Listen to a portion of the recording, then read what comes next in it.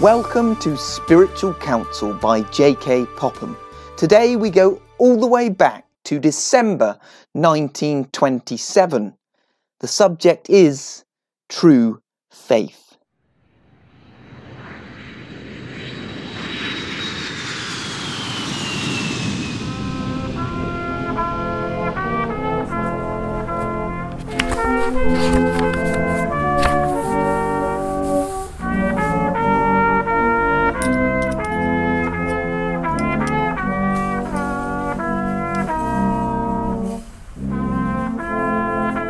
After the two kinds of faith I have spoken of in two previous letters, there remains another kind to bring before you. This I will call true faith, because it does not wither away in time of trial.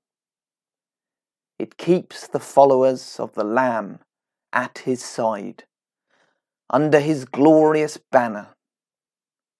The Scripture calls it the faith of God's elect, because they alone have it given to them.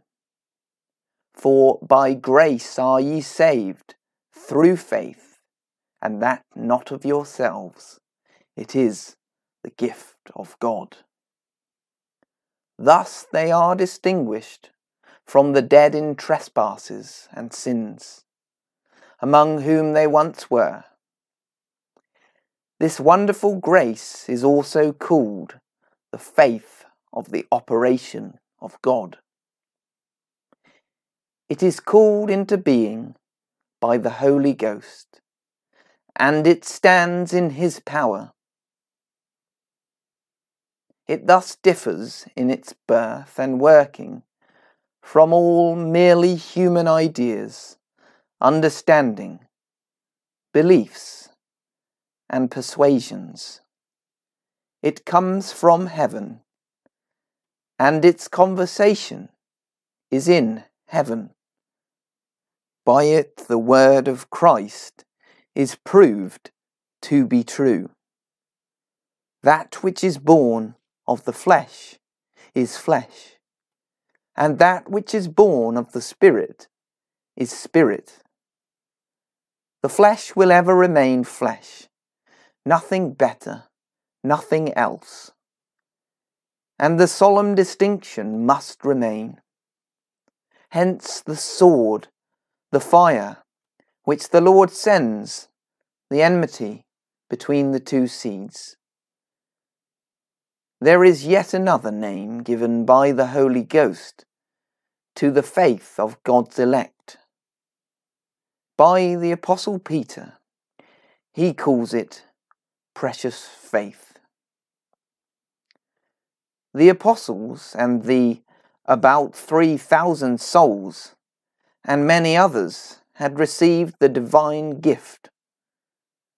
And now to the strangers scattered throughout Pontus, Galatia, Cappadocia, Asia, and Bithynia, the Lord had given the same inestimable gift.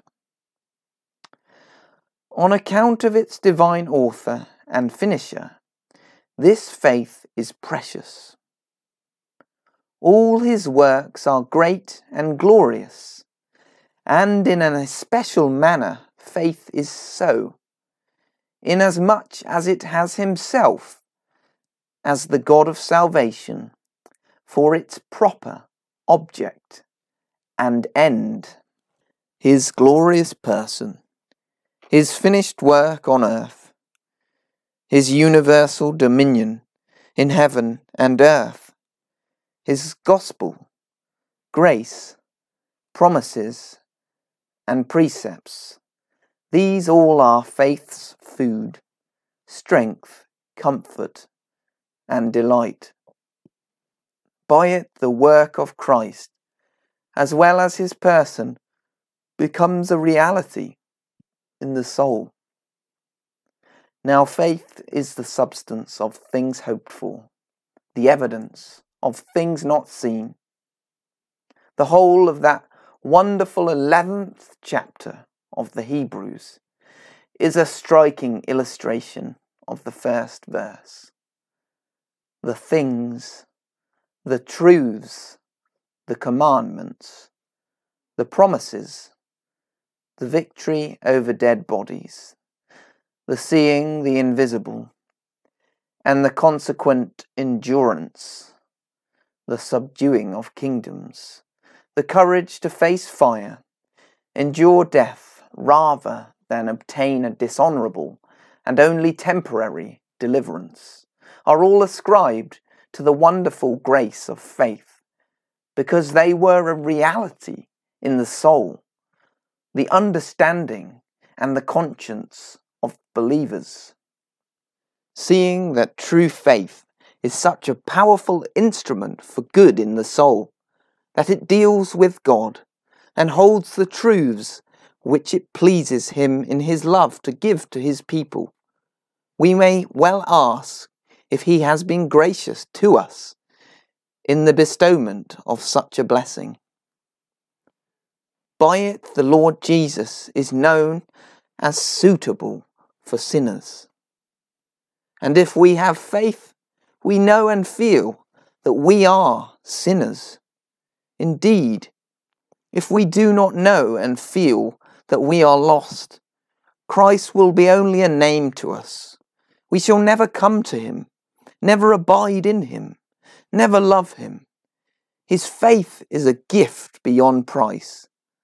He is exalted to give it, as well as repentance. Now this blessed faith will, if you possess it, preserve you from the terrible errors of these perilous times. It will enable you to receive and hold the account of creation, as given by divine inspiration in Genesis, and reject and hate evolutionism. It will cause you to believe in the incarnation of the Son of God and His substitution for His own people, His vicarious death for them, and His ascension into heaven, there to intercede for them, and at last to receive them to Himself.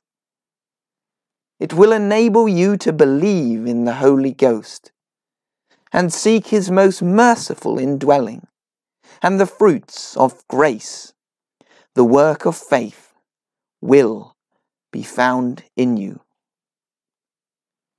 What better wish, then, can I have for you, and express in prayer to God for you, than that you may be blessed with the inestimable, the free grace gift of the faith of God's elect. Your affectionate friend, J.K. Popham. Brighton, December 1927.